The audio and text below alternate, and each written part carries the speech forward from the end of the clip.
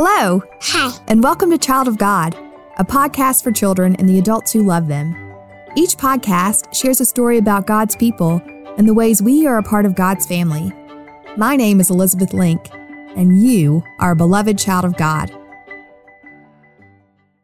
I wonder if you've ever planted a seed before. What kind of things would a seed need in order to grow? Let's think. Seeds need good soil, the right amount of water. Too much or too little would not be good, and the right amount of sunlight. These things work together to enable a seed to take root, sprout, and grow. Right now, down in our basement, my husband has started seeds for our garden. He has each seed tucked neatly into a small container of potting soil. He waters the seeds just the right amount, and he has a special lamp that he turns on and off with a timer to give the seed just the right amount of sunlight.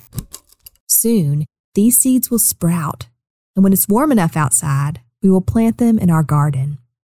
When I think about the foods I love, many of them start as seeds. Gardeners like my husband are important, and farmers who grow lots more crops are very important. There were farmers in Jesus' day. They didn't have machines like tractors that farmers use today, so they did most of their work by hand. Today's story is a story that Jesus told, and we call these stories parables. A parable is a story that Jesus told us to teach us something about God or about ourselves. You can find this story in the Gospels of Matthew, Mark, and Luke, 3 Gospels. So this must have been an important story to the early church. The story is about a sower and the seeds he sows. In Jesus' day, sowers, we would call them farmers today, carried pouches made out of leather on their side. Inside the pouches, they would have lots of seed. They would scoop up a handful of seed and then cast or toss them out into the field. This is how they sowed their seed. And where their seeds landed made a big difference as to whether or not they would grow. Jesus tells us this story.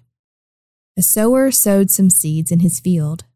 As he scattered the seeds, they fell in different areas of the field.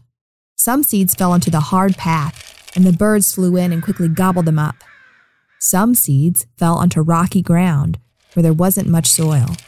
The seeds grew quickly into plants, but because the roots were not in good, deep soil, the plants couldn't get enough water. When the sun shone down and they got too thirsty, the plants died. Some seeds fell into an area that was full of weeds. As the plants tried to grow, the weeds got in the way and the plants died. But some seeds fell onto good ground, so the plants grew well. When they were grown, the sower harvested lots of plants. If you were that farmer, where would you want your seeds to land? I would want mine to land in that good ground so the plants will root down deep and grow up high to the sun. Jesus said that the seeds in this story are like the Word of God, and our hearts can be like the different kinds of ground. Sometimes our hearts can be too hard to let God's Word in.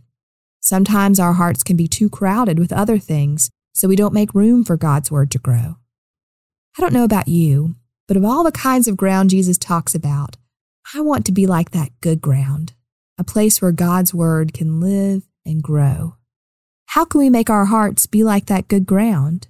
How can we let God's Word into our hearts and our minds to grow and grow? As the days get warmer this spring, my family will spend more and more time outside in our backyard. We will weed our flower beds, plant new flowers in the window boxes, and get the garden ready to plant those seedlings I told you about. As I dig and pull and plant, I want to think about this story. Maybe you'll do the same. When you're outside, feel the dirt. Dig around in it a little. Think about all the things that need good ground in order to live. There's a whole world of life happening in the soil. When you feel the grass under your feet, or you use your hands to dig in the dirt, finding worms and planting vegetables or flowers, think about how important good ground really is. I hope our hearts may be good ground where God's Word can live and grow. When we let God's love inside our hearts, we can grow beautiful things with our kindness, our forgiveness, and our love. So let that Word grow inside of you, child of God. It will produce beautiful things, far more special than lovely flowers and beautiful vegetables. you will grow God's love. Thanks for listening. May God hold you close and give you peace. Peace. I'll talk to you soon, child of God. Bye.